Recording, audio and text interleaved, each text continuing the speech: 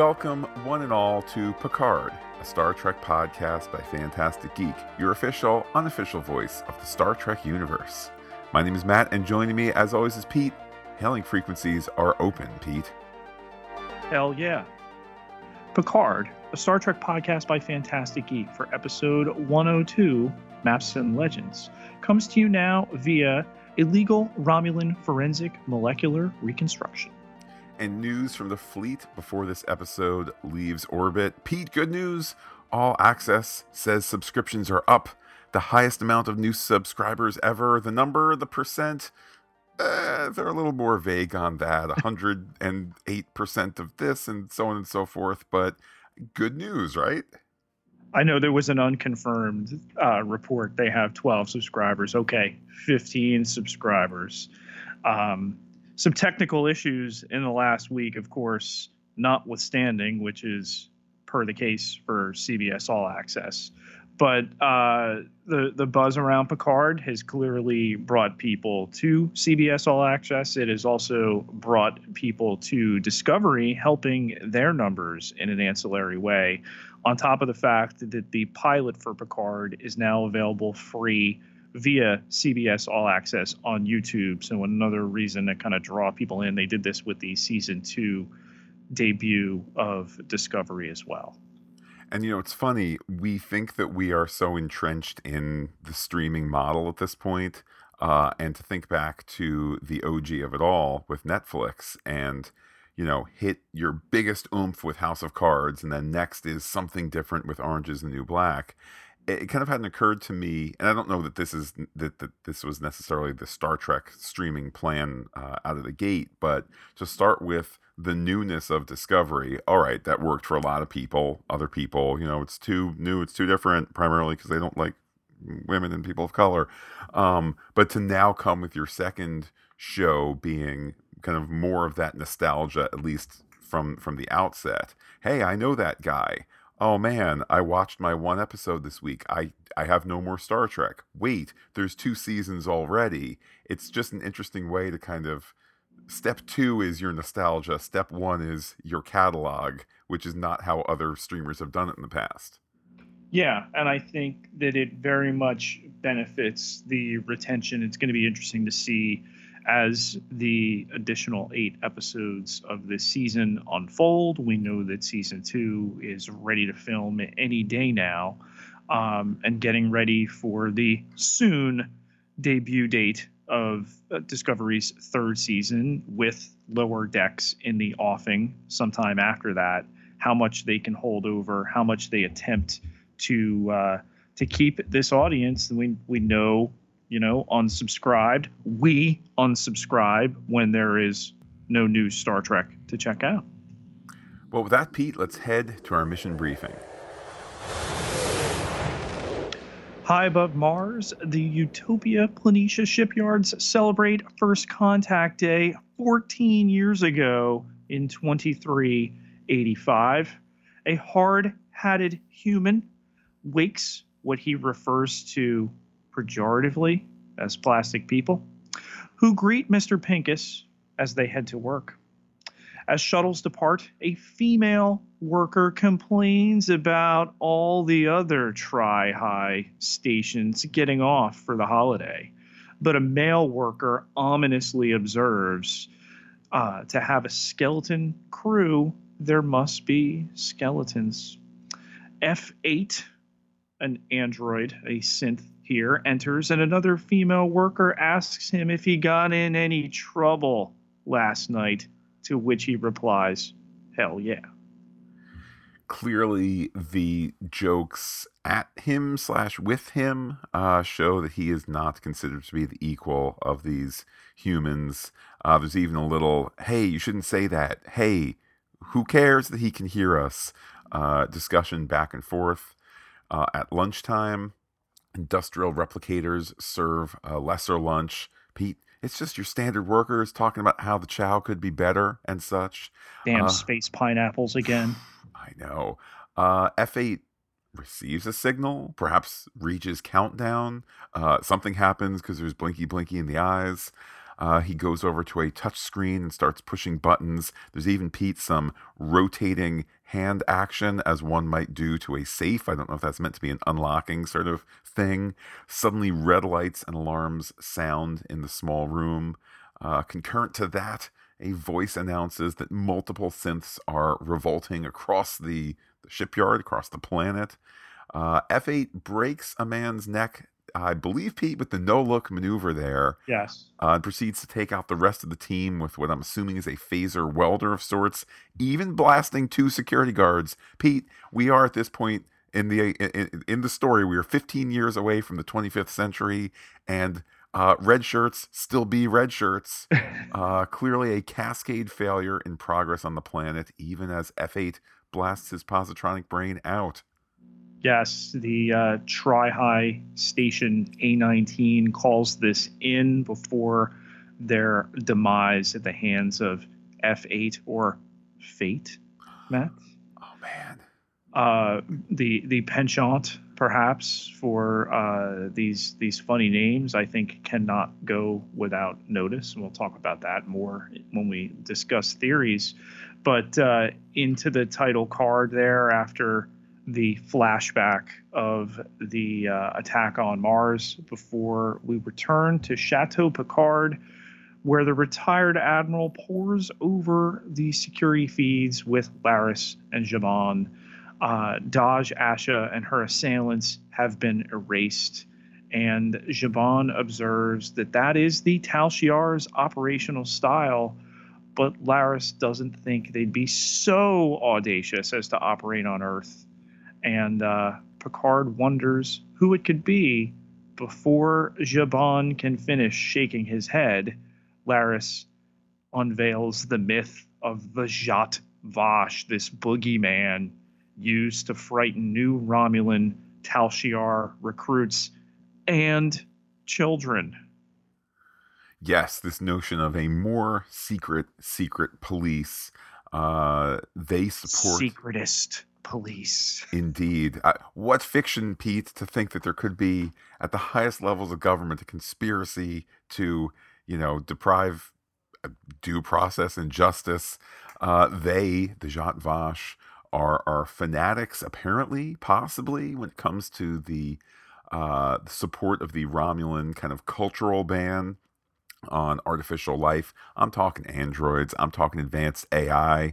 I'm talking, digital assistants on your pad or your phone. All this driven by the hate of the synthetic.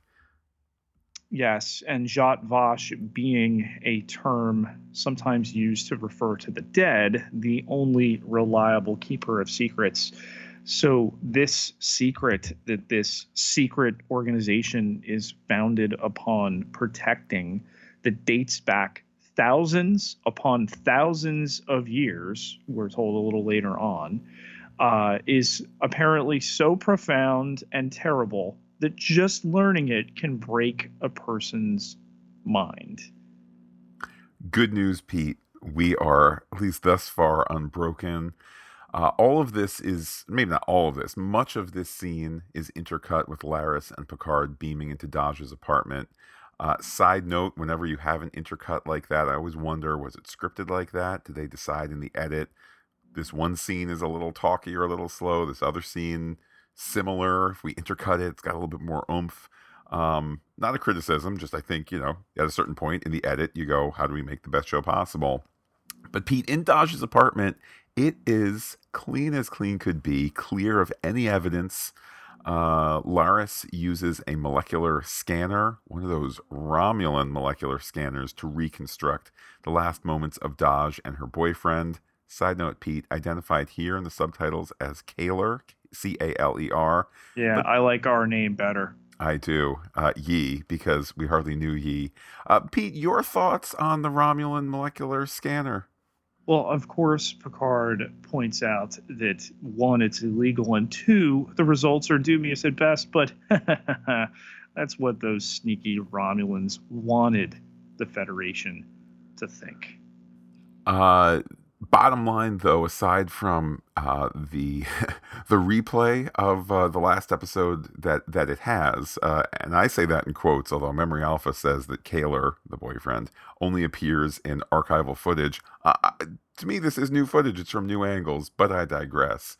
It appears to have been a flat out, fully effective wipe. However, there may be a small clue left inside a false clue that was meant to show that the place wasn't completely wiped. So a little kind of slightly clunky exposition there, but the idea that there could be a little truth in a little bit of fake so that it doesn't look completely clean as opposed to the mostly completely clean that it is. I will disagree. I think it's pretty elegantly unfolded, one between the intercut of the two locations and the two discussions, and two with this idea that invariably there would be things, particularly because we're dealing with identical androids, that would somehow trick the computer. So, of course, they find some proof that the sister exists, and it's not so much of where she is, but where she isn't. She is not on Earth. Pete, with that, we're going to cut to not Earth, starting an editing pattern in this episode where we go Picard, not Picard, Picard, not Picard. We cut to Pete, what I think you and I and our listeners could colloquially call the Borg cube. However, it gets mentioned at some point in dialogue. It's not a Borg cube. It's a reclamation site because Borg cubes are connected to the thing and is no longer connected to the collective. But also referred to as, in this scene, the artifact. Later, it gets an even more official name. But Pete, there's something else going on in this scene, okay? Because Soji and Narek, they are, shall we say, post and flagrante delicto, okay? In addition to that reference about the cube being inoperative and disconnected, it's also mentioned that the Romulan plan is to harvest technology from it and to make money off the sale of it. I have to admit, Pete, I'm usually pretty good at kind of rolling my eyes a little bit at exposition. I think that for, post fun time pillow talk, the show does a good job of kind of hiding the story vegetables of here's the Romulan plan, at least as we understand it thus far. It sells it in a really organic way. Yeah, and as Narek and Soji are finishing up snuggling here before her alarm to go to work goes off, as we're headed into, it's unique to have these quarters, what with floodlights, in a Borg cube. Later, the idea of residency, and you're also living there, and there are gray areas that if you venture out of, you will be prosecuted and or possibly assimilated. So really, really interesting what's going on at this reclamation site slash artifact slash institute slash living quarters. Apart from the secretive romance here that's happening, but former drones seen doing work with their implants taking off as we head to this scene here, and it's what you would expect as their unfurling character. We know so little about Narek, what we can even trust. Everything the Romulans do, secret, revealed earlier in this episode or reinforced. Narek, of course, only being one of his many names, because Matt, he's a private person. But he will see her at the checkpoint. Interesting that he speaks Romulan, she understands it before he kisses her and leaves. Back we go to the chateau. See what we did there, Pete? Picard, not Picard, back to Picard. Dr. Moritz Benayoun is there. Pete, you remember him from, well, if you don't remember him, they're going to refer to him as the good old times on the Stargazer back in the day. Is the next show, Matt, Star Trek Stargazer. Oh man, I mean, I'd love that. You want to make it animated? You want to do this? You want to do whatever it is? That could be a ton of fun. You probably can't recast for a younger Picard, although I know Picard's son could probably handle that. But bottom Tom line Hardy's here, available. yeah. Um, oh, grumpy Tom Hardy. Anyhow, Picard had sent Benayoun a remote med scan. Just was looking for that rubber stamp to get the okay for interstellar service. But wait, Pete, why is Dr. Benayoun here? Is there news, Pete? There is, that tricky result up in the parietal lobe. We've heard this before. Could be, a couple different types of related syndromes here. Picard was told a long time ago, how all good things will eventually come to an end. That something was going on in his parietal lobe. But with a symptom rundown here, the worst of which being inappropriate displays of anger on interplanetary news hollows. Benayoun says there's a need for more tests.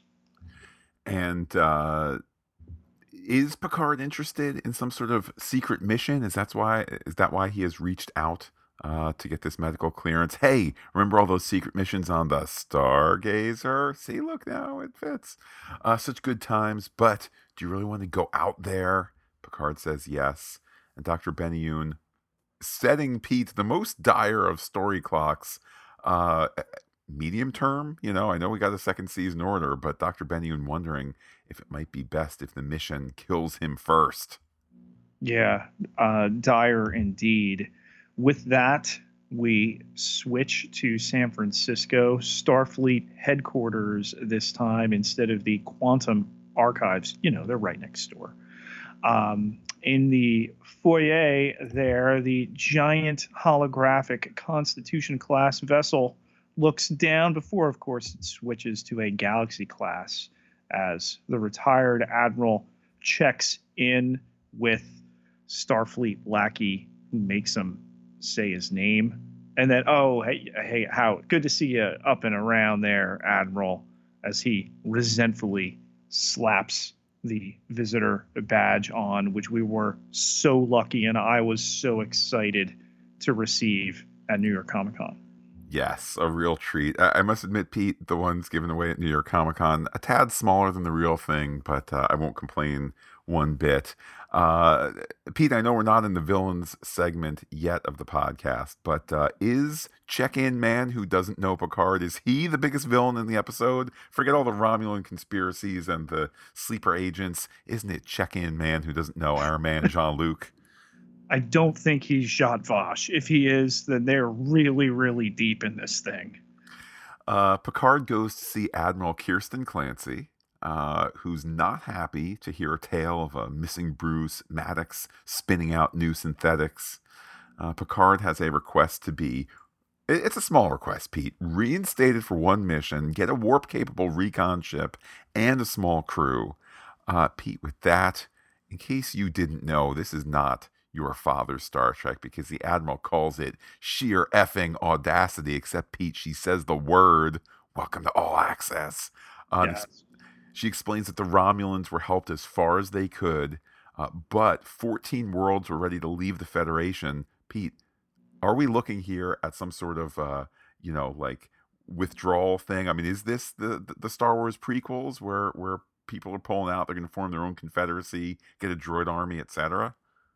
I mean, to think that 900, 800 some odd years down the road where we're going to catch up with Discovery, and we already know from trailers that the Federation will fall on hard times and have very few systems remaining. I don't know that we can quite pin it to this. It's going to be interesting to see what kind of connective tissue exists between. There's just too much time. But that the Admiral willing to take that demotion to Captain in the hope of going after this thread that hangs after the potential implosion of the Federation should they have not cut the Romulans loose, despite their plea for help. Um, they didn't have enough ships, and Picard straight up warns Admiral Clancy that if they don't pursue this, there's going to be issues. But she says that these are the pitiable delusions of a once great man desperate to matter. And the actress has referred to her role as Margaret Thatcher in space. And I don't think the Iron Lady could have destroyed Jean-Luc Picard's dignity anymore. There was a weird article online arguing for why this admiral should not have been Admiral Janeway, which is weird because it wasn't Admiral Janeway. And the reasons were Admiral Clancy is far too mean and disrespectful than Janeway, so therefore it should not have been Janeway, but it wasn't. So I guess we all That agree. makes Good no job. sense. And if you're arguing that it should have been Janeway for the case of a cameo, do we ever want the revered Janeway to treat the revered Picard in such a way? Like, understand the need for mean but apparently benign people, considering she's unaware of the Zhat Vash conspiracy within Starfleet. Yeah, I mean, I would even go so far as to argue in the life of an actor, and I don't know, are we going to see Admiral Clancy every episode? Is this just a one and done? But, this, a very capable actress who plays Admiral Clancy. But you must get the script and go, oh boy, all right, in this scene, I'm the person that everybody hates, and I move the plot forward. If she got a whole script, I mean, it might have been, embargoed and whatnot, but let's say she had access to the whole story. All right, I'm the person who tells him no, so he can now get his ragtag crew, together in later episodes and all that. And everybody's going to hate me because I don't give an inspiring speech. I just call him a pitiable old man, and throw rocks at our beloved character and whatnot. And that's what the story requires. So ably acted, as you said, Pete. And I think also worth pointing out, she's a little rough about it, but from her perspective, a flawed perspective to be true, but from her perspective, she is not out of line in saying the deal was you go home, you don't cause trouble anymore. We need to deal with the real things going on, not the weird conspiracies that you've put together on the other side of the world. Request denied as he heads down the escalator there with the voiceover echoing. To the artifact we go, Matt, where a pair of Andorian women walk by. Michael Chabon, the showrunner, on his Instagram had a photo with them from May of last year, so it gives you an approximate when this episode was filmed. But Soji is helping a Trill female colleague put on her red jumpsuit there. Her residency was supposed to start 6 months ago, but the Romulan Free State revoked it when she was halfway there, wherever there is. No idea why and why it was finally reinstated, but there she is. And Soji says they still don't have a clear idea of how damaged the cube is. So they're not in complete control of it, which is a fascinating and simultaneously terrifying notion as they're suiting up here. Okay. The octagonal badges going on there, we're later told, will turn green if you're in danger, and the only thing to do then is to run. So they are in a haunted house, and it's awesome, and I want to see more of it now. Well, and I think another quite big takeaway from this scene, which to the credit of the show, they're both showing us and also kind of slow pedaling because it's not major to this story arc in this episode. We have this Trill scientist here. Okay, I mean, obviously Soji appears to be human, but it had not been clear before this scene. Is this some hidden cube? Is it a big secret? No, it's fine. It's in the power of the Romulan Free State. No huge surprise there, given the amount of Romulan control that we had seen prior to this episode. But the idea that there is, for lack of a better word, there is an exchange program going on. There is a study program going on that a human like Soji, a Trill like this Trill character, can apply for, be considered for, eventually make their way there. Um, this idea of everybody knows that the cube exists. Maybe not. Maybe the Federation and the Klingons, etc., don't know the exact location, but there's a certain broad level of openness that was not apparent last episode. Yeah, and of course everything will be fine. This doctor, we get a name a little later on from Narek, who of course knows it, and it's nearly unpronounceable. But you know, she will definitely not be assimilated at some point. Pete, as Soji and her new friend are listening, side note, not completely listening. I understand for reasons of exposition, but how about you listen carefully to the Romulan representative of the Artifact Institute when he tells you what you can and can't do and how you know, can prevent your death here. They also, Pete, notice Narek, who is hot. What else is going on in this scene? So hot. HAWT. Yeah, the sign, this facility has gone 5,843 days. That's 16 years, Matt, without an assimilation. Okay, so 14 years ago was the attack on Mars. There's another 14, which we're going to point out in a little bit, that connects to this Borg Artifact Research Institute, which is name checked in this scene by the checkpoint supervisor, speaking that they are so callously ignoring that. But 16 years ago, there was an assimilation on this cube. As they're welcome to Operation Cycle 9834 and told, you know, not to venture outside the research areas. Anything that, you know, seems benign could be malignant. Again, the inherent danger of this place, of something that's still so misunderstood, like the Borg. And, you know, I think we get it as the viewer, and that's what makes the Borg terrifying, is the lack of understanding, is the fear of technological overload, simultaneously this alien concept, and then you're not under your own faculties, and why it made it so tragic that Picard would be assimilated and still maintain this connection, something that's surely going to be explored throughout this series and this season. You know, but at any time, this thing is dangerous. You know, you're out on a starship. It's one thing, you know, you encounter a virus or an alien or something like that that's potentially harmful. But the thing they are working and living in, at any moment, they could come across something that could turn them against themselves. Well, I think you framed it perfectly, that within this story and within most Star Trek stories involving the Borg, it is the idea of the haunted house, but instead of ghosts, it's kind of the opposite. It's this overload of technology.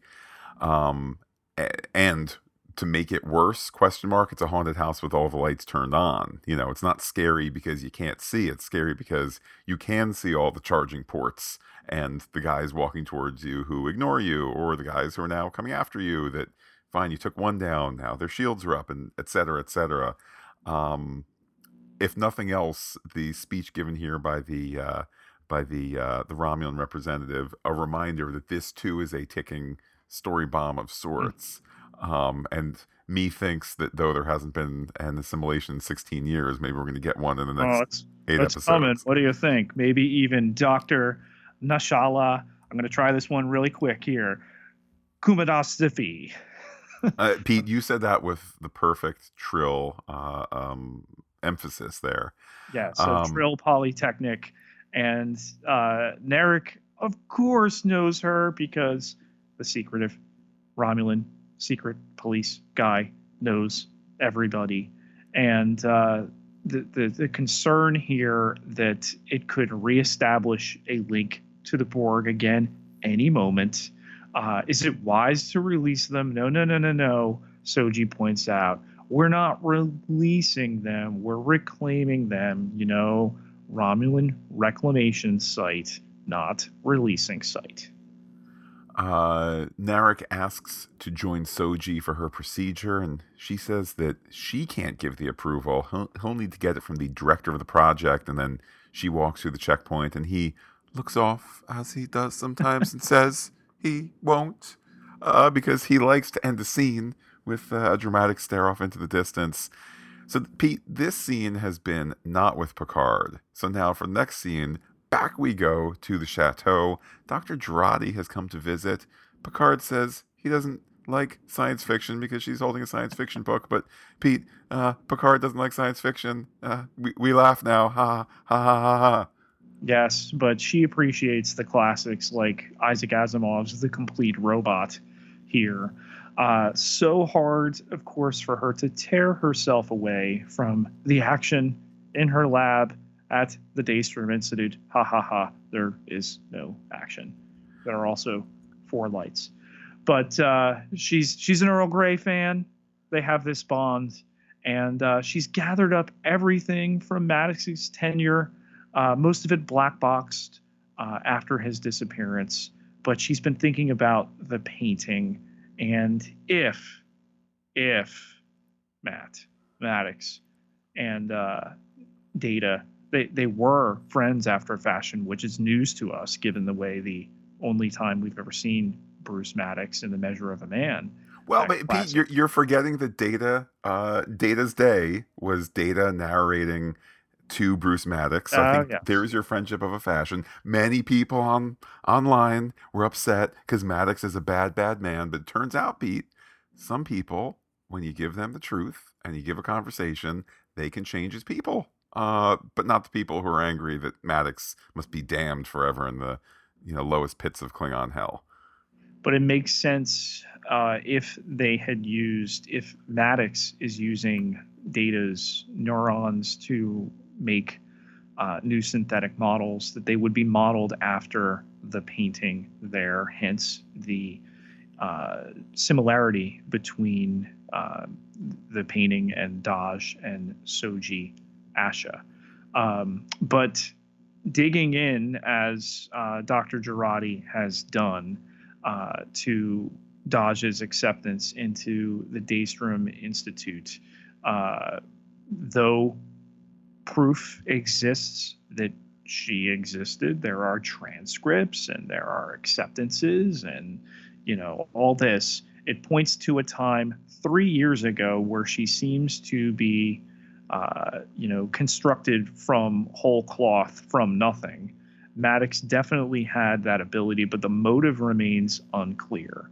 So this is a way for, and elegantly I should add, for the show to show us, as the best writing does, rather than tell, that Dr. Jurati is up to speed with the Romulan conspiracy of the Zhat Vash wiping her away, because she is sad she will never know Dahj or be able to examine her. It actually is amazing how much exposition there is in this episode, let's say particularly relative to the last one, which obviously had to introduce Picard and where he's up to now and all these new characters and whatnot.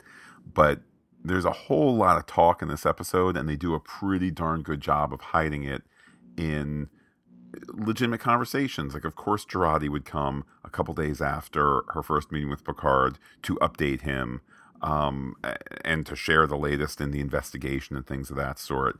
But Pete, I don't want you or me or the viewers to get bogged down by too many of these details, because I believe it's she who says that the bigger question is, so you're listening because there's a bigger question, maybe it's Picard that says it, what about the other one? So if you've got lost in the past, the show quickly saying, but wait, what about the other one? With that, Pete, we cut to the cube where there is the other one. You see what they did there? That was a story handoff. What is she after? Borg patients on tables here, we're told, in really kind of a autopsy type of atmosphere. the continuing procedure on patient 8923, stroke 3, one of the nameless parts are taken off by masked doctors, scientists, and bagged. The time in regenestasis, Matt, 14 years. If only something else had happened 14 years ago. Wait a minute, Pete.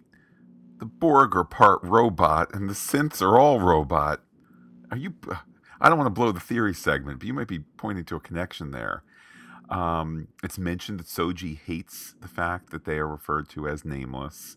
Pete, that shows her heart. I see what you're doing, story. You're having me be sympathetic to Soji as a person. This is even as the Romulan doctor removes that ocular piece, and we get a nice, juicy close up of, kind of just fetid skin and whatnot. Pete, the sound design here. Now, this is an episode. Let me get it out. Let me get out my nerd rage now. There were legitimate problems with the sound mix of this episode, at least on All Access. I don't know on the Prime end. There'd be times where dialogue would be very, very quiet, so you turn your volume up. The next scene is loud music, and it blasts your ears out. See, I didn't have that issue. I had the fatal playback error again this week. And then I also had, as I know you did, the issue of the subtitles running behind the dialogue.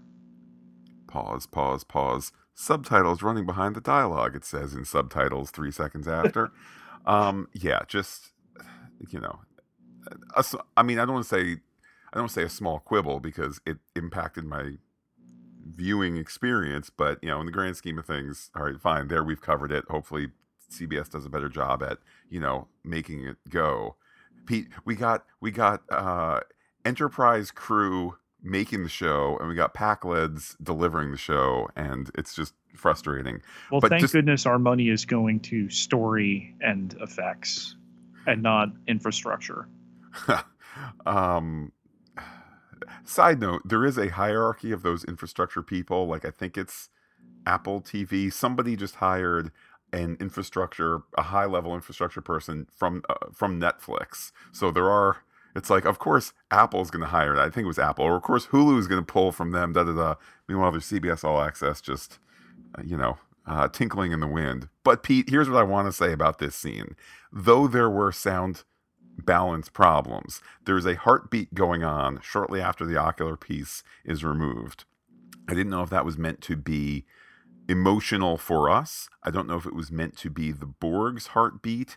Is the body still alive? Is it meant to be Soji's heartbeat and the passion she's feeling in the moment? Or for all I know, did CBS All Access mix up soundtracks and this is actually a heartbeat from a Hawaii Five-0 episode? I don't know. I think it's intentionally unclear, but we know that, there's the connection between Soji, who we know to be synthetic, and the Borg, or some species we don't know the name of, and having been assimilated as well. And then she speaks Romulan, telling her friend that he is free before a clock chimes, and really, really well done shot, the reflection of the clock on Picard there. Oh my God, good. I was concerned we were going to do 2 scenes without Picard. Note from up above, you can't do that. It's going to upset the people. He's named in the show. So at his desk, he pulls open a drawer, a Starfleet circular box there, opens it. We can't see because we've not seen a trailer. We don't know what's inside of it. But he goes outside. He looks up, puts the comm badge on, not the current comm badge, the last style of comm badge from the films, and calls Raffi, begging her. And what I love that Sir Patrick delivers here, the gravitas of the character, and then completely abandoning it. It immediately characterizes the unseen Raffi at this point, that he's pleading with her not to hang up because he needs her help and a ship before looking up to the stars with the Starfleet the Next Generation fanfare. He also says, please don't hang up, which initially I was going to be like, who uses such old-timey words? But Pete, if we were in the car together and your window was down and it was a blowing cold wind into the car, mightn't I still say roll up your window even though your car does not have a rollie and hasn't for some time? Yes. So there you go. Sometimes our language retains old things from the past. At Starfleet Command, because again, Pete, I don't want to hammer this too much. The rest of the episode, if not the entire episode, is Picard, not Picard, Picard, not Picard, etc. At Starfleet Command, the Admiral is hollow calling Commodore O, who is Vulcan by both demeanor and the IDIC on her desk. Or is she? The idea of a Romulan incursion on Earth. It's impossible, Admiral Clancy. There's the whole chain of command here. If evidence occurred, Commodore O would know. And if Commodore O knew, Clancy would know. And if Clancy knew, everybody would know. Impossible. Impossible. Call over Lieutenant Rizzo to the Commodore ASAP, please. Yes, and just these other details that get sprinkled into this conversation that she thought, Commodore O thought, they all did, that Picard was safely mothballed on that vineyard of his, the Hermit of Labar. Just the disrespectful way in which she's coldly referring to him as we see that IDIC on the desk. And then it's clear that Admiral Clancy cares for Picard, the way she says that this was sad, and the cold, calculating nature of Commodore O. Of course, Starfleet would know if you and I knew, because this would be an intolerable act of war. So now that that conversation is over, going to bring in this lieutenant before we go back to the title character, because this is his show.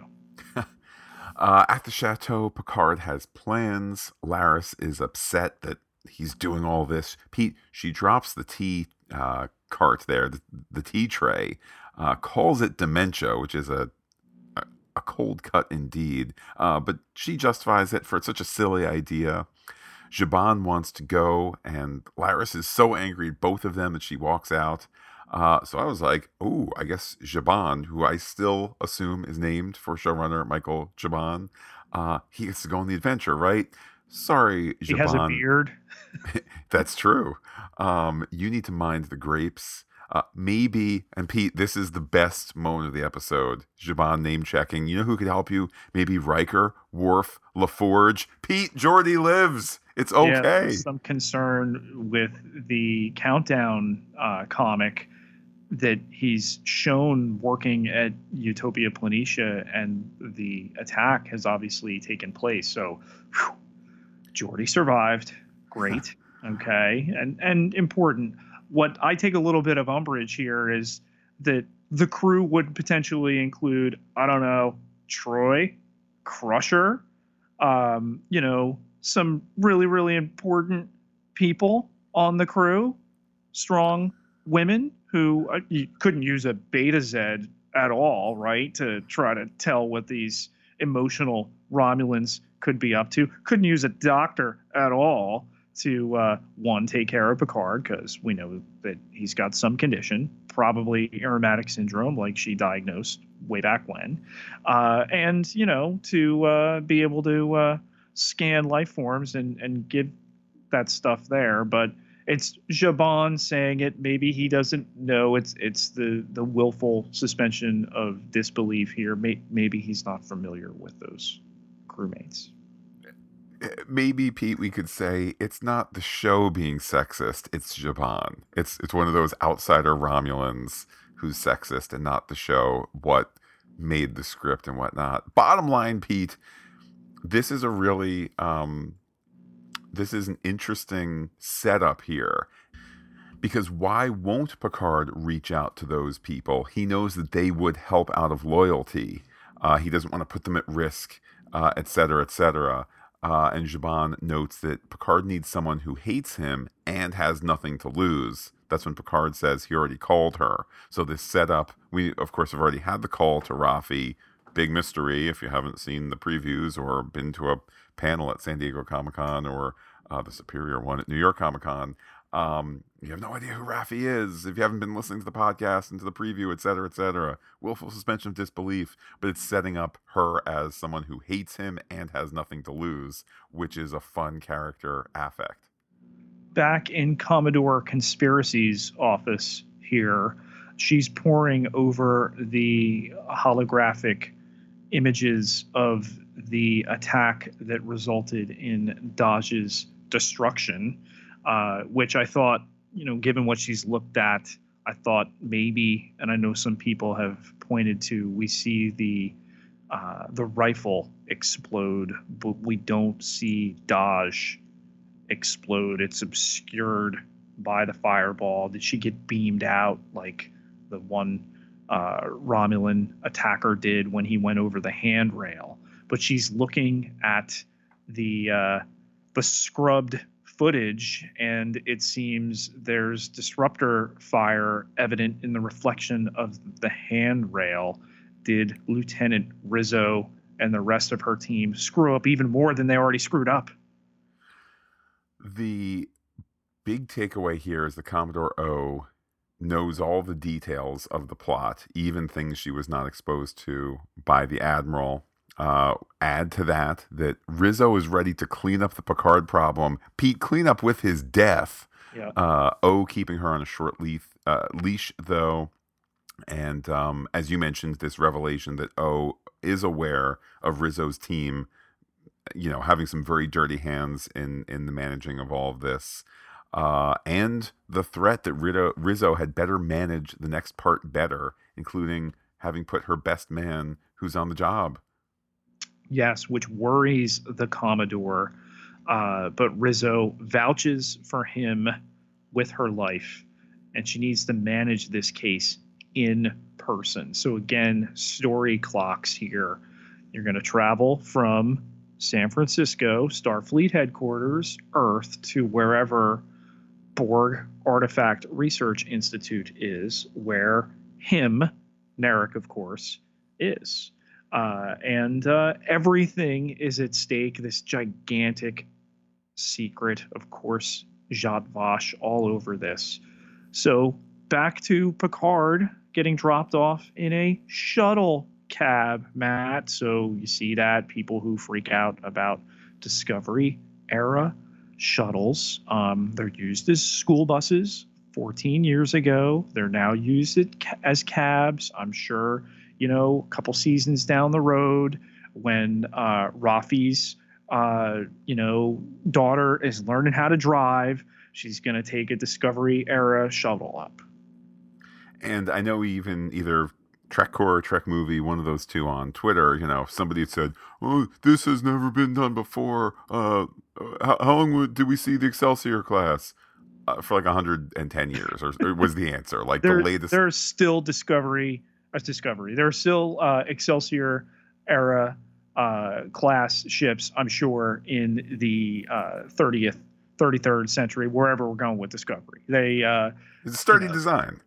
It's absolutely.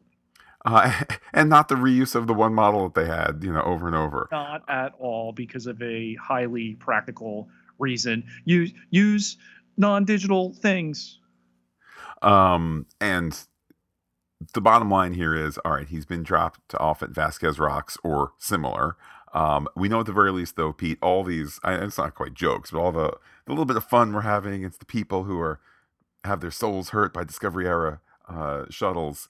The fact that it's a taxi, if nothing else, that's meant to communicate we are still on Earth, yes, unquestionably. And of course, head canonically speaking, Matt, Raffi lives at Vasquez Rocks because of their importance in the Star Trek film and TV universe.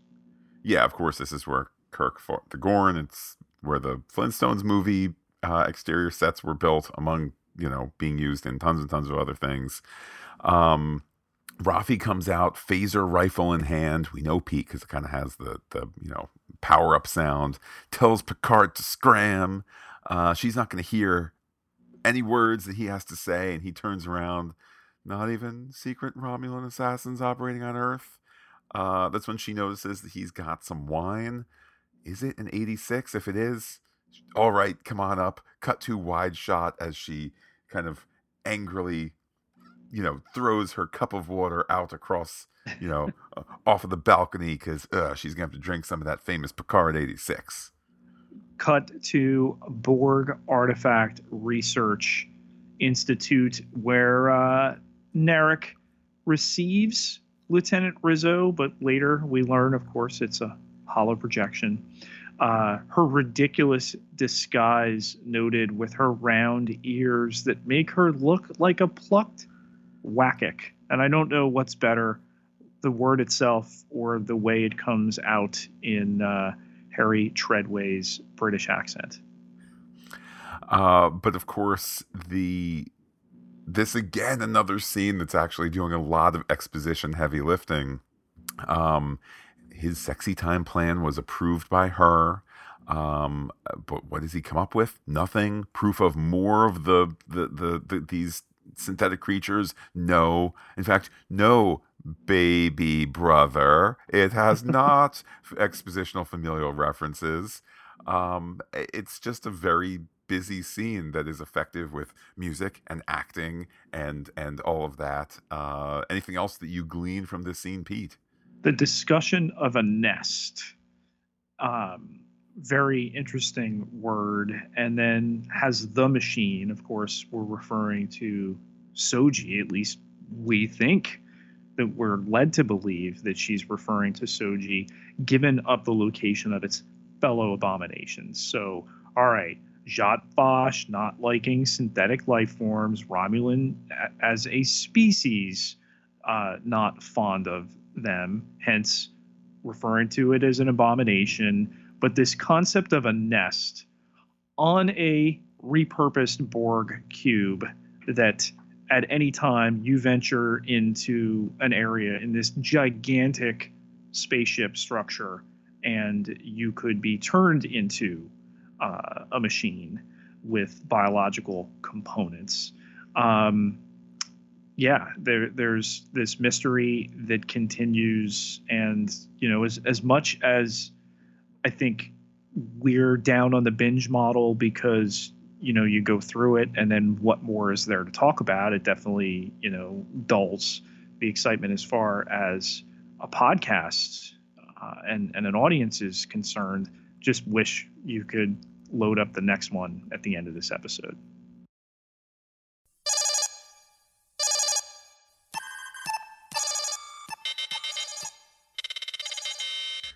Pete, an incoming threat analysis. Let's start with the plastic person, F8, or as you pointed out, Fate. Yeah, just the vibe you get early on that they're used as tools, that there are, largely disrespectful notions poured on them. There was the one woman who said, hey, you can't talk like that. They can hear you. So there's some who believed that they were like people. And obviously the majority did not. They were abused or made to feel less than, the sentience of them called into question. But whatever happened, whether it was a Borg connection because of the 14-year time frame checked in the two different locations, or the eyes worrying and then the plan unfolding, whatever happened, that F8 and the other similar models wreaked this terrible, terrible havoc upon the Utopia Planitia shipyards and Mars in general. Fires that still burn even 14 years later, effective to begin this episode. And I think also the way in which this conspiracy is unfolding, it's a subtle one. This is certainly not setting up some Westworld style, I'm not clear what's going on at all times, and that's part of the fun. Or even, Lost, my beloved Lost, our beloved Lost, I should say, where like mysteries abound. it doesn't make you think, I don't know what's going on, but there's a reason why they return here. And it's not just, oh man, how did the attack happen? Because we don't have a better understanding of how the attack happened because of this scene. We have a little bit more detail, and we have the reminder that somehow it is still connected to things. It's not just a jumping off point of, hey, there was this thing, and because of it, Picard retired, because that's kind of how the attack functioned in the last episode. Here, it's this reminder that it's an ongoing threat. Add to it the revelation of the Zhat Vash as an existing thing, and not just, part of super secret security amongst the Romulan people, but existing on multiple worlds for thousands of years. I mean, if that's not the most terrifying threat in the galaxy right now, I don't know what is. Guarding some long-standing terrible secret. And the introduction of them in the second episode makes the most sense. It would have been far too cumbersome to reveal in a pilot. And the talkie points of this episode, and like you said, whether or not they chose after the script was delivered, Hanali Culpepper says, well, we're gonna there's no action sequences in this episode, so we're gonna make this as actiony as we can for the use of the expository nature. But the boogeyman is the perfect term that they use to describe it. So, all right, there's the Tal Shiar, which, if you didn't know and you're just coming to this show, the Romulans have a secret police force. This is the secret police force within a secretive species and culture. And, that Laris and Zhaban were Tal Shiar, that they've heard of this, that relatives have bandied about this rumored Zhat Vash, that we actually have Zhat Vash in the episode, and a couple of the other characters listed on our threat analysis brings it all vitally into focus. Well, and with that, we can jump now to talking about the CNC of Starfleet, Admiral Kirsten Clancy, who, again, as mentioned earlier, has the unenviable task within the story of being mean to our man Picard, while, to be fair, from her perspective, everything is just fine without him coming in and causing trouble. Yeah, and clearly not Zhat Vash. So that's necessary to establish, because you watch that scene knowing there's a super secret Romulan police force, and okay, is she in on it? Is she one of them? No, she's just angry that Picard, and he admits he was wrong by going on and airing Starfleet's dirty laundry on the holo broadcast. He regrets it, and I think that further humanizes him from this large figure. He has regrets, beyond, of course, waiting to die these last 20 years rather than living, and his grief over Data. But she's a character. She's in a tough spot, and I think we can leave the episode admiring her, at the same time, reviling the way that she treats Picard, and also that this conspiracy is going on right under her nose. As for Commodore O, I feel like the episode presents a character very much in the gray, no gray zone pun intended. She clearly knows more than not. She's not completely sharing all that she knows up the chain of command to Admiral Clancy. To what degree is she complicit with what she believes is the existing Romulan plan? To what degree is she a tool and not complicit? I think a lot of potential there. If nothing else, I appreciate that the episode put that IDIC on her desk to make it 110% clear, at least for this episode, she is Vulcan. Could there be a revelation that et cetera, down the line? Sure, but the intention of this episode is Commodore O, Vulcan officer. Not name checked, not, when I came from so and so on Vulcan, not done there. You do need to know the symbol. But again, in terms of not overly indulging in exposition in this episode, that that symbol is on her desk. We can reasonably understand that she is Vulcan. The appearance of Vulcan and Romulan, what with the pointy ears, and then some Romulans have a more prominent forehead. Um, but yeah, the cold, calculating nature here, definitely more of a Vulcan vibe, unemotional.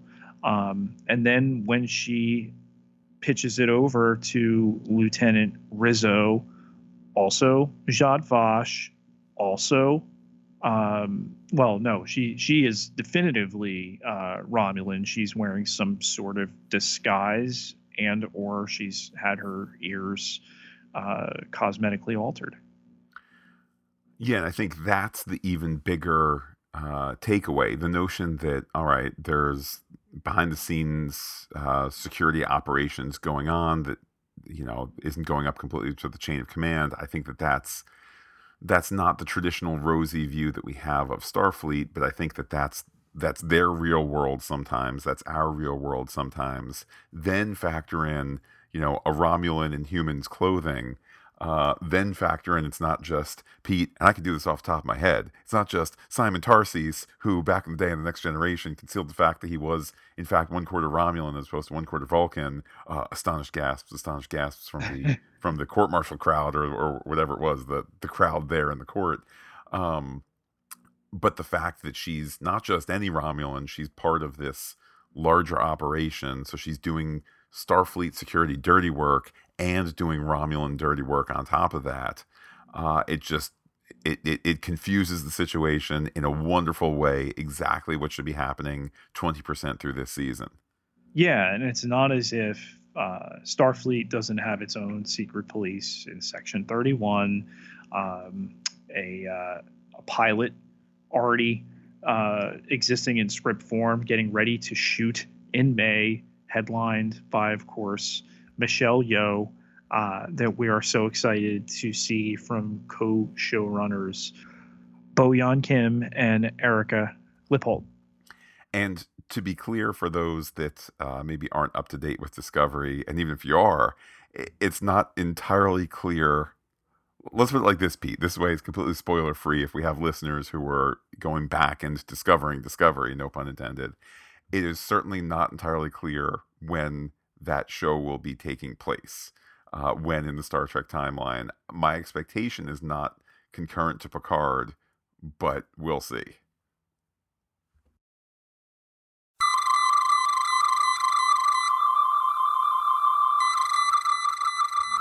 Pete, on the long range sensors here, let's start with something that we're bringing this up not to be cheeky, not to be a joke, so stay with us. We're not about to go dude bro here. Soji stepping out of the snuggle time, wearing some underoos with a high waistband. Perhaps Pete just meant to be modesty for the 21st century, modesty for the 24th century. I don't know. Or is it to conceal the fact that she does not have a belly button? It's a really interesting theory to cover up for a costuming choice. And I mean, of course, I think the Star Trek response could be, or the technological response could be, hey, if you can make a Soon type android back in the day, let alone Next Generation, let alone now we have this flesh and blood version in Soji and her sister, of course you could pop a belly button on there. True. To me, it's more the possibility of, is there the reveal at some point that there is no belly button, and that, within the show, and that leads to some sort of character moment, and we go back and go, but wait, wasn't she in just her bedtime attire back in that scene? Oh, it was a secret all along. Pete, moving on to another one. I know I just firmly got behind the show saying that Commodore O is definitely Vulcan. Any possibility that she's later outed as Romulan? Well, I think we can't ignore the Next Generation unification storyline. given the Vulcan involvement here in this Romulan conspiracy. So it's opened up to the possibility of it. Will they pursue it? You got to remember that part of the reason we're in this story is the Romulan supernova. Okay, there was a plan by the Vulcans using red matter to attempt to stop it. There was an ambassador named Spock, former Starfleet, who had been working with the Romulans on this. And then Romulans were upset that he didn't succeed and chased him into the Kelvin universe, not this Prime universe in which this story is taking place. It would be interesting if the placement of the IDIC on her desk is later revealed to be like that there has been a bit of a Romulan homecoming to Vulcan. Oh, she's one of these people who has purged her emotions, and she is. Everybody knows that she's actually from Romulus, but she's gone through the Vulcan training program, blah, blah, blah, these last 10 years or even farther back if you want to go back to the unification episodes, which aired in 1991. So we're talking, almost 30 years ago at this point in our time, as well as in the Star Trek times. Yeah, and to have Leonard Nimoy reprise his role there, and then to come back for the 2009 and then the 2013 film, the last one, of course, before he passed away from COPD. But I think the nebulous nature of it at this point, again, this intrigue, this episode could not have been the pilot. So you build upon that, and again, there were some people. There wasn't action in this one, but okay. Well, one of the complaints of the first episode was, why is there action in my contemplative science fiction show? There was somebody on Twitter who, I believe it was our pal Craig, who had said in response to one of these Tempest in the Teapots, like, there's just some people who you can't like the things they don't like versus like, you don't like what you like the things they like. There's that. When it comes to Star Trek, that is sometimes the case as well. Pete, another question for you. How high up does this Romulan conspiracy go? It definitely goes all the way up to the top of the Zhat Vash, and I'm completely confident in saying that. And last one for me. So last week, Pete, Laris, and Zhaban, a little older than not, a little bit past middle-aged, there they are, so appreciative of old Jean-Luc who helped out their people. Sure, we'll come and putter about in the garden and help you out in your last, decade or decades of your life. Thanks so much for trying to save our people. Now revealed to be former Tal Shiar secret agents. This is like, I don't know, this is like finding out that, the retired president there at home, it's actually James Bond, who's been his butler for the last 15 years. What is going on? Well, I think, number one, it had been established in the Countdown comic. 2, not everybody's going to check that out. And 3, to have it revealed on screen here. I don't think it diminishes their, venerable respect of Picard. In fact, I think it enhances it, that these former Romulan secret police would work in service to him. Yes, to mind him for another government, but also because they care about him because of what he did for their people. I think it further endears them. What theories do you have on your scanners? What is this secret so profound and terrible that just learning it can break a person's mind? Are Romulans, since there's no AI or androids, have they been robots for thousands upon thousands of years? I mean, if there's a better answer than that, I don't know what it is. I think that the episode intentionally and ably Again, I'll say gray. It plays in the gray, no pun intended for the gray badges in this episode. But it's a little vague. Like, is the secret that they hate all AI? And I think you're meant to maybe walk away saying that, and you're like, well, wait, they just said it out loud. How is that such a terrible thing that it makes you uh, just your brain explode or whatever it The might the be? loathing though comes back to self. That Yeah. yeah, it really feels. But again, it could be a variety of things. It's the only one that I'm smart enough to float at this point, unless there's some kind of connection with the Borg. You know, we've had teases of Borg origin stories. You know, the Countdown comics to the original um, 2009 Kelvin Star Trek film have the Narada, the ship that the Romulan rogue there is piloting, assimilated by the Borg and its Borg technology. Um, do the Borg and the Romulans go back even further than that? Is that a potential connection? Did they create the Borg, um, and they got away from them, and hence they've sworn off AI because they created this terrible species that a Romulan doctor here refers to as the Nameless for the first time. Um, it Well, I would think be. that Go I ahead. was going to say I think that's a very if it's not surprise your beloved Romulans going all the way back to crafted from Gene Roddenberry's typewriter. Surprise! Now we're going to retroactively make them all Cylon robots, which I'm not. I would be okay with that as a revelation because it's the way that they're layering it here. If it's not that, then I think the next logical one is surprise. The Borg, this, to call the Borg space Nazis, I think undersells it. Not that Nazis aren't, totally despicable, but it's like a plague.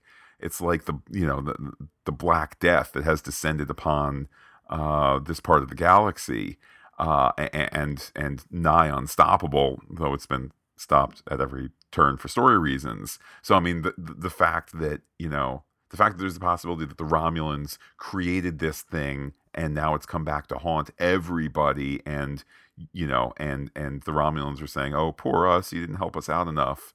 For this one problem, but meanwhile we caused the greatest problem the galaxy has ever seen. I think that's a great theory as well. Narek has a green triangular earpiece in his right ear. Um, it's kind of incongruous in the first scene in this episode when the chime of the alarm goes off. We're led to believe for a second it's going off in his ear. He's receiving a transmission. But we see it in multiple scenes. We never see him use it. What's up with that?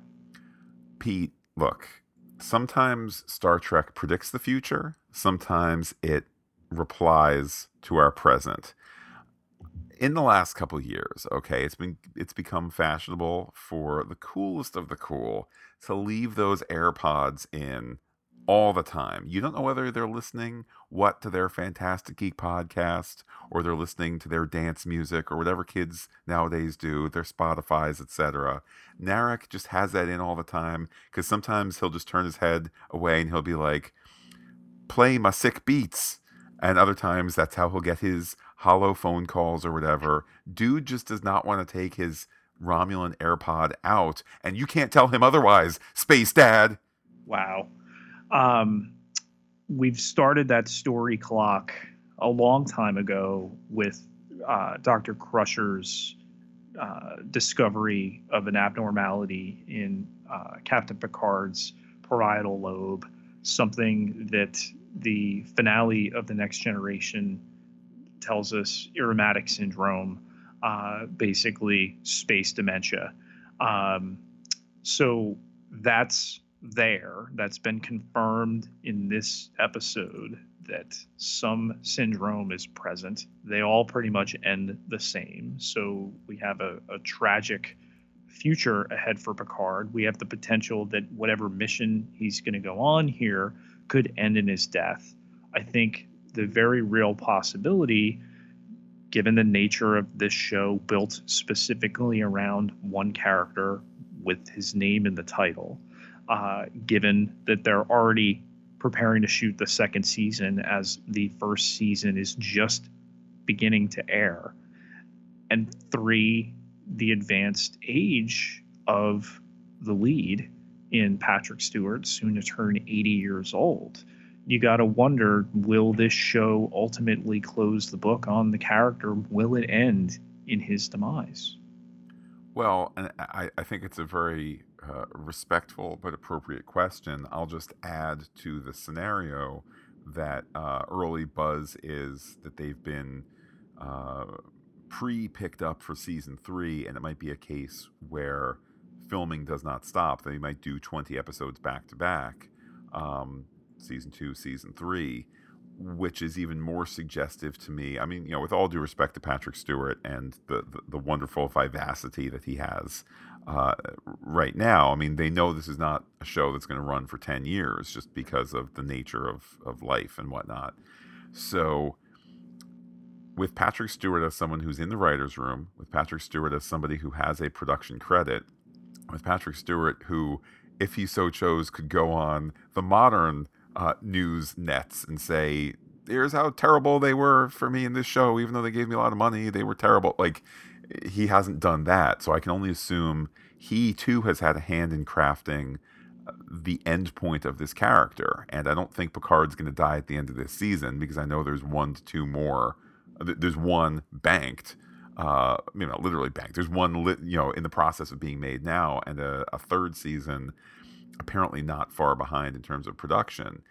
But if they're looking to stick the ending of this character, and the final episode of Star Trek Picard is truly Picard's last outing, to me it's a brave notion, because I don't know that every episode we need to be reminded that Patrick Stewart and Picard, nay, all of us, will meet our end one day. But that is baked into the show that, you get older. So from that to the timeline of events here, 5,843 days without an assimilation on the Borg Artifact Research Institute, 16 years. Then 14 years ago, we put a Borg in Regenistasis. Also 14 years ago, the attack on Mars. Gotta be interconnected, right? Yeah, and as we've discussed many times before, maybe not as often on the Picard podcast, but certainly a common theme in Fantastic Geek discussions in the last year or two has been, how does one build a show that is both serial in its stories and has this kind of sticky stuff where you go, ooh, here's my theory, and how do you put sticky in stuff? Indeed, such as coolant and whatever. How do you build in enough so that people have stuff to chew over week to week, particularly if you're going to only give us one a week, which is apparently increasingly the kind of post Netflix model?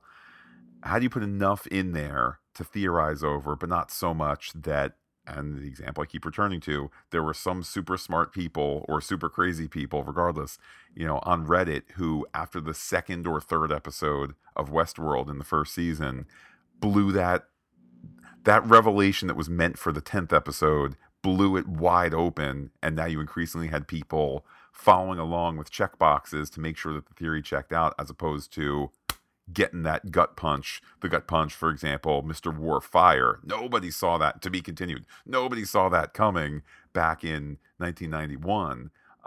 But how do you construct all of this? It appears that this show is building a construction that has these things baked in, but you don't quite notice it. And if there is enough where you do notice it, it's not enough to hang a theory on after 2 episodes.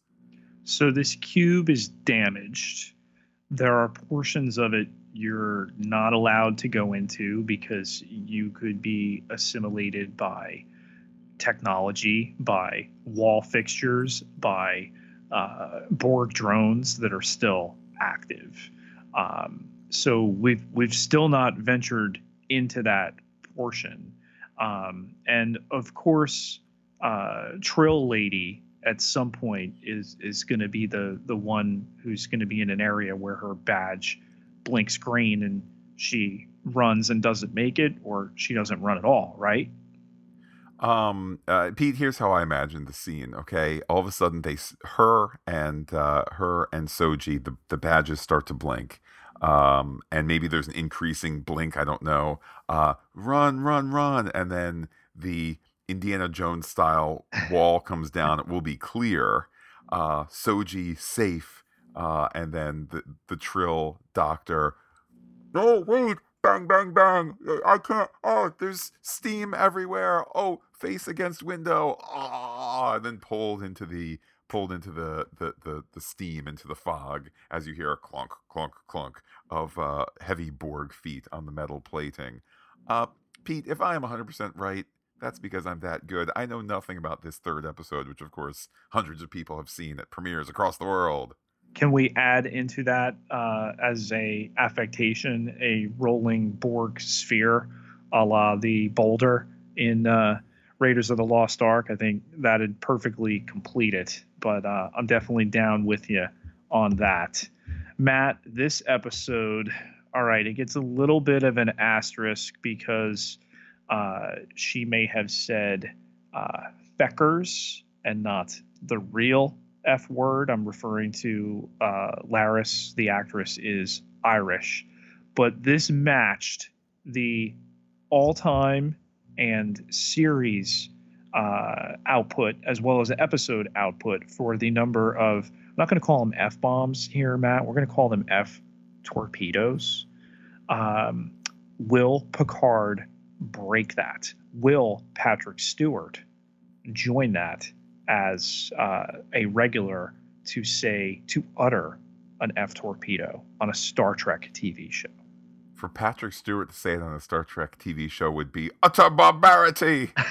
And I say that if somebody did request that of him, he would say, the line must be drawn here. So I say, no, Father. There are no F-bombs coming from my mouth. Look, I think it's just, there was much hand-wringing when Discovery did it for the first time. Gene's Trek. Changing nature of television, slightly mature audience. Also, slightly more mature world. You used to not hear people use that. I'm sure, back in the days of, Gene's Trek, you wouldn't go to do food shopping and overhear somebody say that. And if you did, it would be astonished gasps, and the manager would come talk to whatever punk kid said that. Nowadays, it'd be like, you drop the watermelon, you see somebody drop a watermelon on their foot, they drop an F-bomb. Okay, like... F-torpedo, Matt. F-torpedo, sorry. Such is the way it is. So Commodore O says that Dahj was destroyed before she could be interrogated. So does this definitively mean that character is gone? There was no last minute beam out. There was no, well, we collected the parts and they're in a warehouse someplace. Dahj dead? I'll give the same answer that I've given for other things involving this show in the last two episodes. Presented as dead for now. Could that change? Astonished reveal that somebody opens a drawer and there's, Dahj bits, the way we've seen B4 bits and lore bits and things like that. Sure. But for now, the episode being upfront and saying totally gone, totally toasted. And then last one for me, Matt, this idea, the phrase nest and the abominations. So we know that the Borg use a hive collective, that there would be a nest potentially on this artifact cube, a holdover of Borg still operating together. Really, really evocative, mysterious, just the use of that, whatever connection it might have with Soji. Yeah, and I'll add to it. There's definitely the negative, of it being a nest, kind of, nest of vermin, that sort of thing. One of those things, I suppose we'll just have to wait and see as these episodes unfurl. With that, Pete, let's go to hailing frequencies. Hailing frequencies open, sir. Pete, let's start with an email from our pal, William Cornegay. He actually sent this a couple weeks ago. Gmail put it in the wrong thing. It didn't make it to the inbox. No fault of his. There's nothing Shot questionable in there. Bosch all over that right there. Absolutely. Pete, it was the data was re-indexed to make it nigh unfindable, but we found it.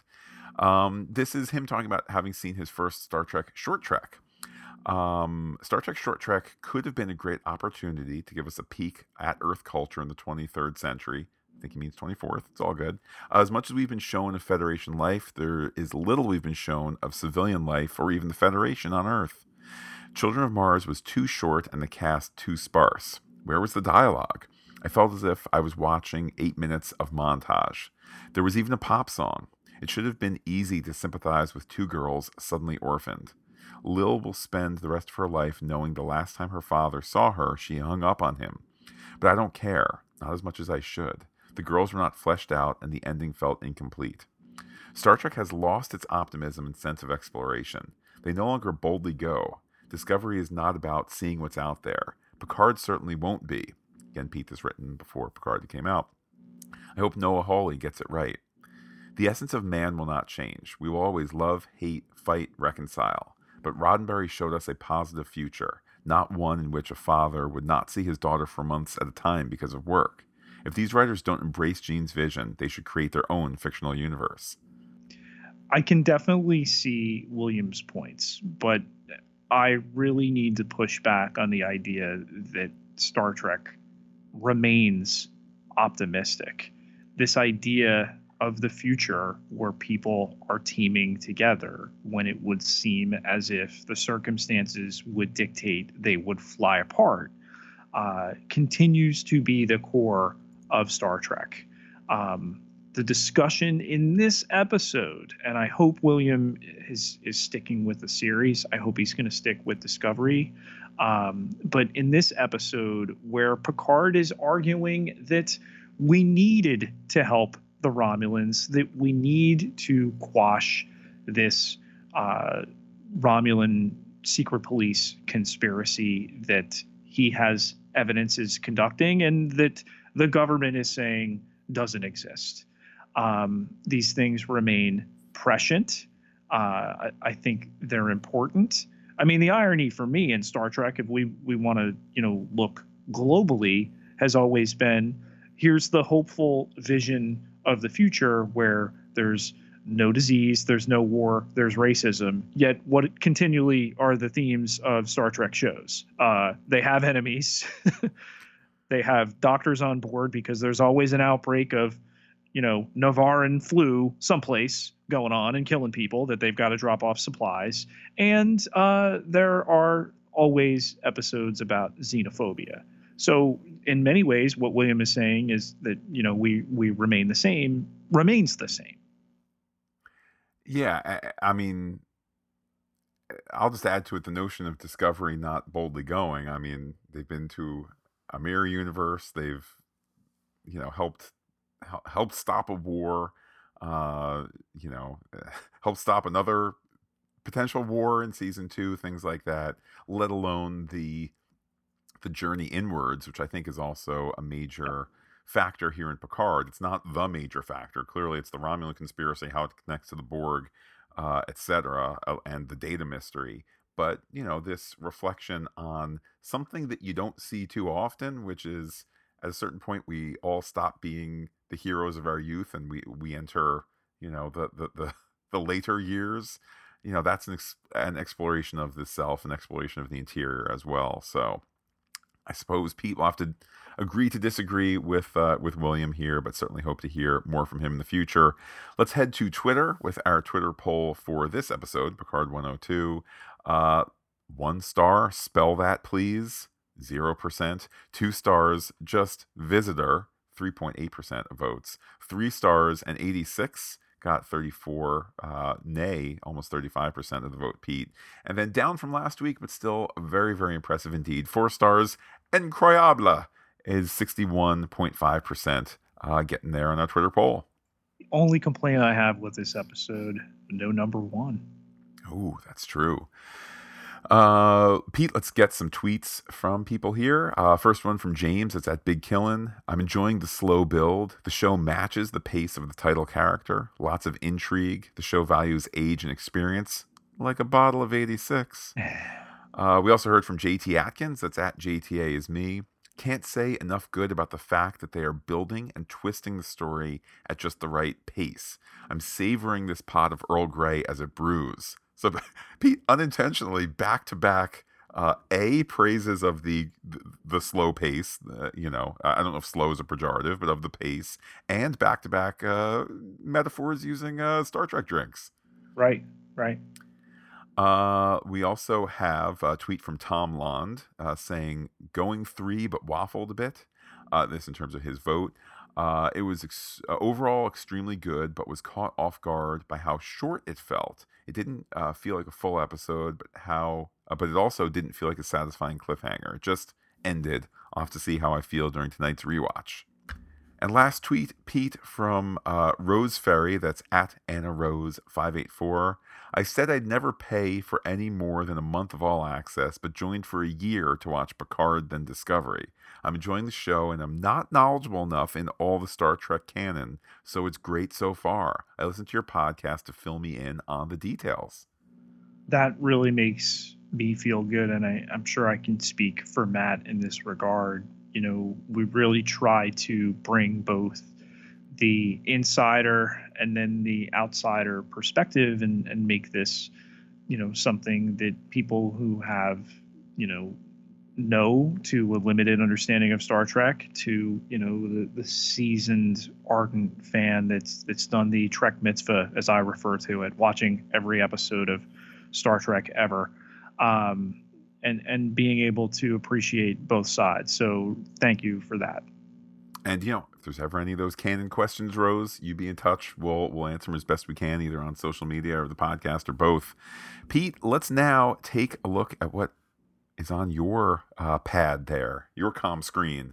We have a trio of reviews that have been left to Picard, a Star Trek podcast by Fantastic Geek on Apple Podcasts. The first coming from Mike_OSX,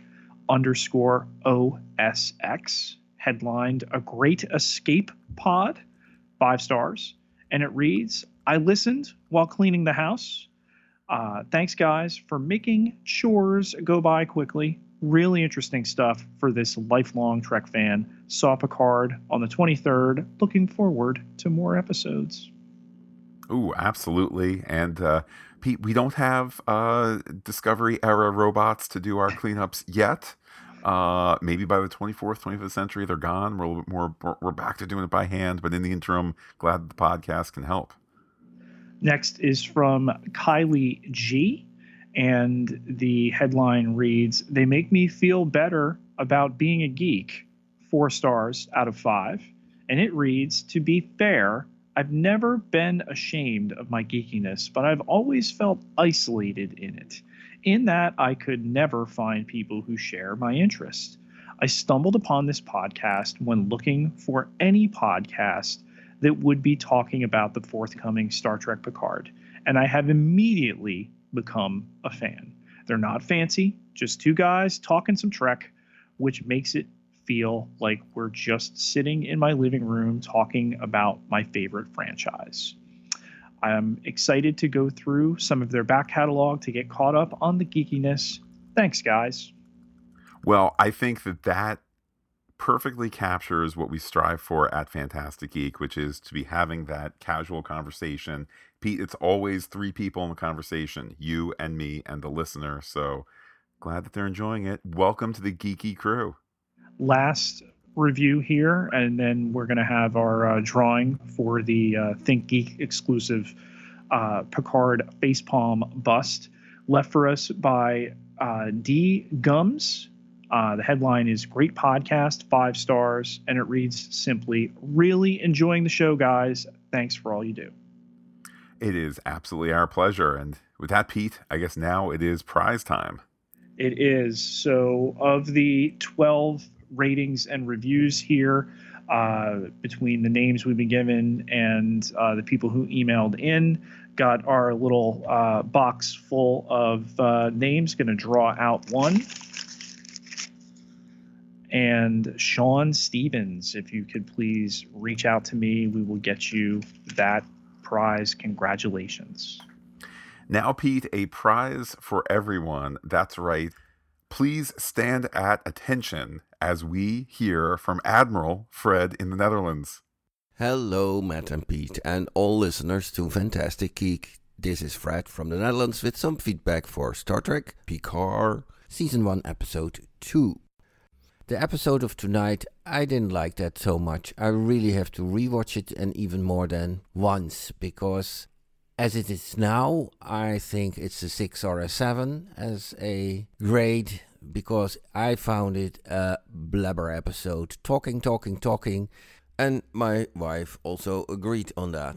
And actually I had quite some busy day today and a whole week. Now it's Friday, of course. And actually I fell asleep watching this episode. But that is perhaps just me being very tired.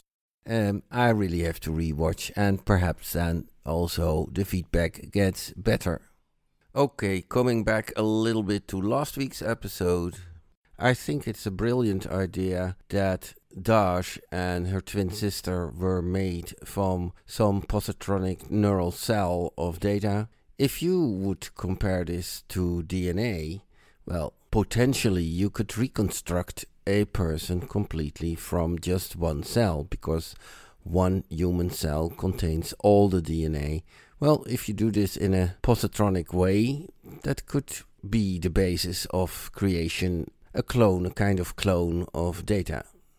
Some people on social media suggested that the growth speed of Dash and her sister could be accelerated somehow, because, well, the 14 years is not enough for this Dash, which is clearly older than the 14 years. But I don't think these androids did grow at all. And we get some indication in this episode that they are really constructed and they had put memories, Agnes says that, into their minds. And probably the mother is not a real mother, but just something in her mind, or some kind of a connection to some computer, and there is no real mom and no real growing up. How will these androids grow up anyhow? We also saw that in Lal. Lal was Data's daughter, but she was in size an adult person. She had to grow in her mind, but not in her size. I think it's still a mystery why Data, when he painted his daughter about 3 years after Lal died as Dash, why didn't he paint Lal? And did Maddox create Dash and her twin sister from Data's painting? So, something strange there. And I really wonder if Maddox, as some people suggested, will play the role as the so-called father of these two girls. And in this episode we see Soji is so-called fully sexual functional, but we already knew that from Data as well. As I remember well, he had a sexual relation with Tasha Yar, and that's why she always played a special role in his life. Well, to give better feedback about this episode, I really have to rewatch, and perhaps I will include some stuff next week. Okay, that was all for this time. Greets, Fred from the Netherlands. Pete, I think Fred, it shows that we are in sync with Admiral Fred. This, as pointed out in the body of the podcast, this a talky episode. I think by and large it does a good job hiding a lot of that plot forwarding, backstory, catch you up to the info stuff with compelling character moments. But I think he's right that this is an episode that's heavy on talk, and as you had said, Pete, an episode that kind of was sold as less action. Yeah, but that intrigue, for the story vegetables we have to eat, it's just a different type of dessert. It is more your plomeek soup than your cabbage stew, shall you say. Pete, Fred also mentioning a point I hadn't quite considered. It shows the insight of Fred here. This mystery of Data creating this painting of a prospective daughter a mere 3 years after his real world daughter, real world in the show, that is to say, Lal, had died. Yeah, and the 3 being a number featured in this episode, that it's been 3 years since Daj and Soji seem to have been created from whole cloth, presumably by Maddox. So it's going to be interesting to see how that unfolds. And last but not least, Pete, we are always very highbrow gentlemen, even off the air. But I have to admit, Fred was the first one to get to the punchline here that Soji, just like, and I suppose Daj as well by implication, but Soji, much like Data, being fully functional. A great callback to The Naked Now, an insane episode. I mean, I'm sure everybody knows it, but just one of the most insane episodes of Star Trek. Right. And then The Measure of a Man, where that becomes a plot point that Tasha Yar died, that, here, this android, not regarded as a man, as a piece of Starfleet property that won't be allowed to resign, has this device that allows him to remember Tasha, with whom he had a special relationship. Got to think even further, Matt. If Soji and Daj in death fully functional, could they potentially, as women, become pregnant?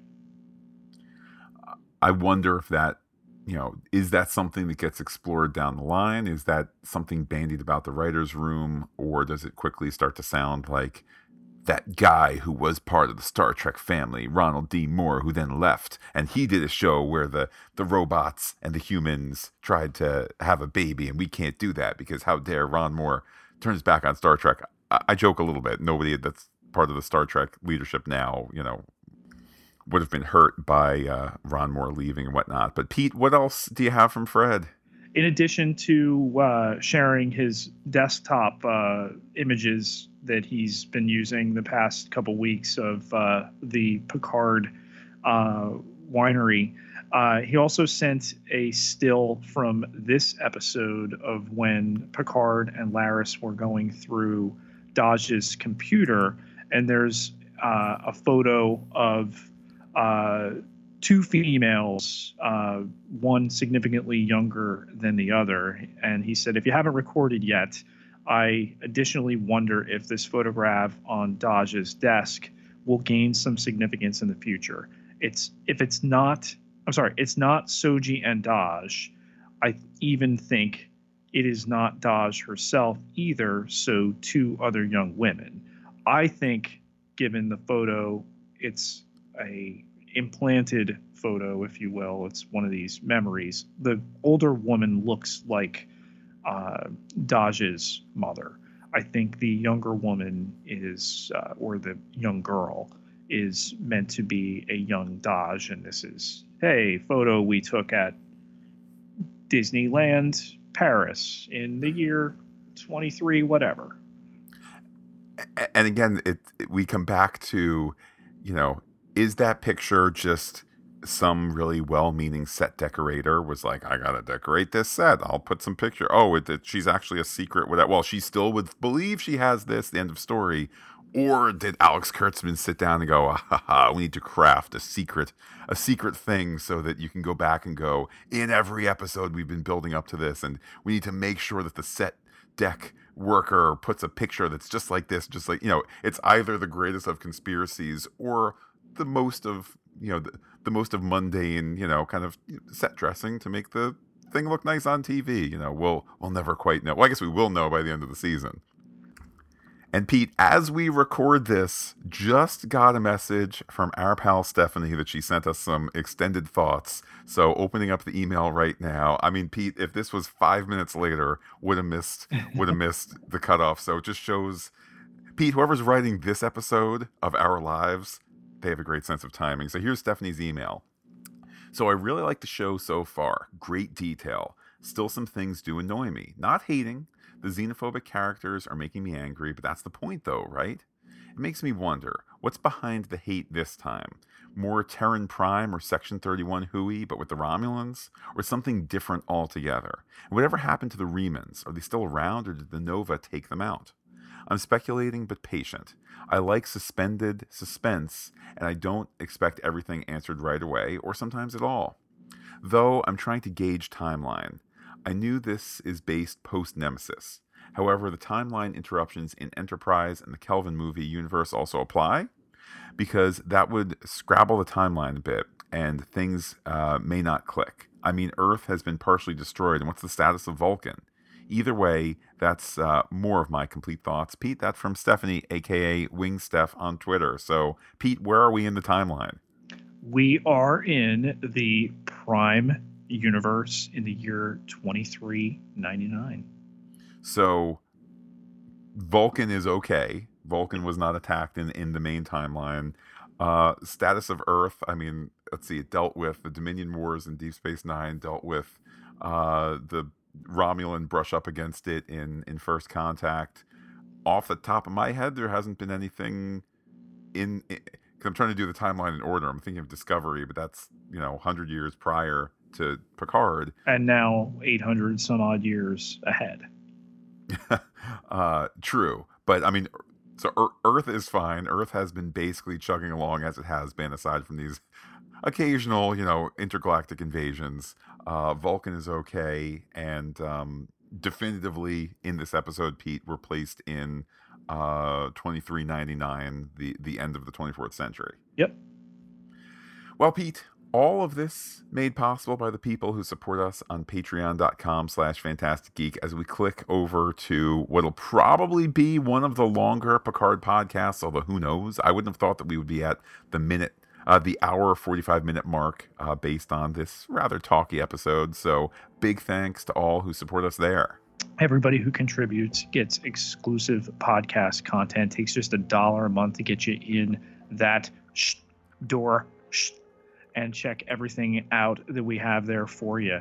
Can't contribute at this time? You can head over to Apple Podcasts, leave us a rating. Takes seconds. Leave us a review. Takes it a little bit more. And just like the drawing today, we usually have something going. Get a little something extra for your time. Pete, all those goodies there, but the best, it's a freebie. It's talking to you on Twitter. How can people do so? You can find me on Twitter at Peter, Pieterjkelaar, Ketelaar, 11,103 followers. Can't be wrong. And while I am personally on Twitter as Looking Back Lost, do be in touch with Fantastic Geek in a variety of ways. Comment on fantasticgeek.com. Check us out on Twitter, Instagram, Gmail, where we are Fantastic Geek as well. Also, Pete, the listener line, sometimes oft used, sometimes not. You can always leave a message about the latest Star Trek episode at 732-707-1815. Or, like Fred, you can create your own MP3 on your phone, your desktop, or whatever. Email that. But wait, Pete, there still is more. Facebook.com/fantasticgeek with a PH, all one word, like it today. Well, Pete, we will be back next weekend to talk Picard episode 103. Certainly glorious times here, hanging out with old Jean-Luc. With that, Pete, I will say adios to all our listeners and give you the final word. Do you really want to go back out into the cold?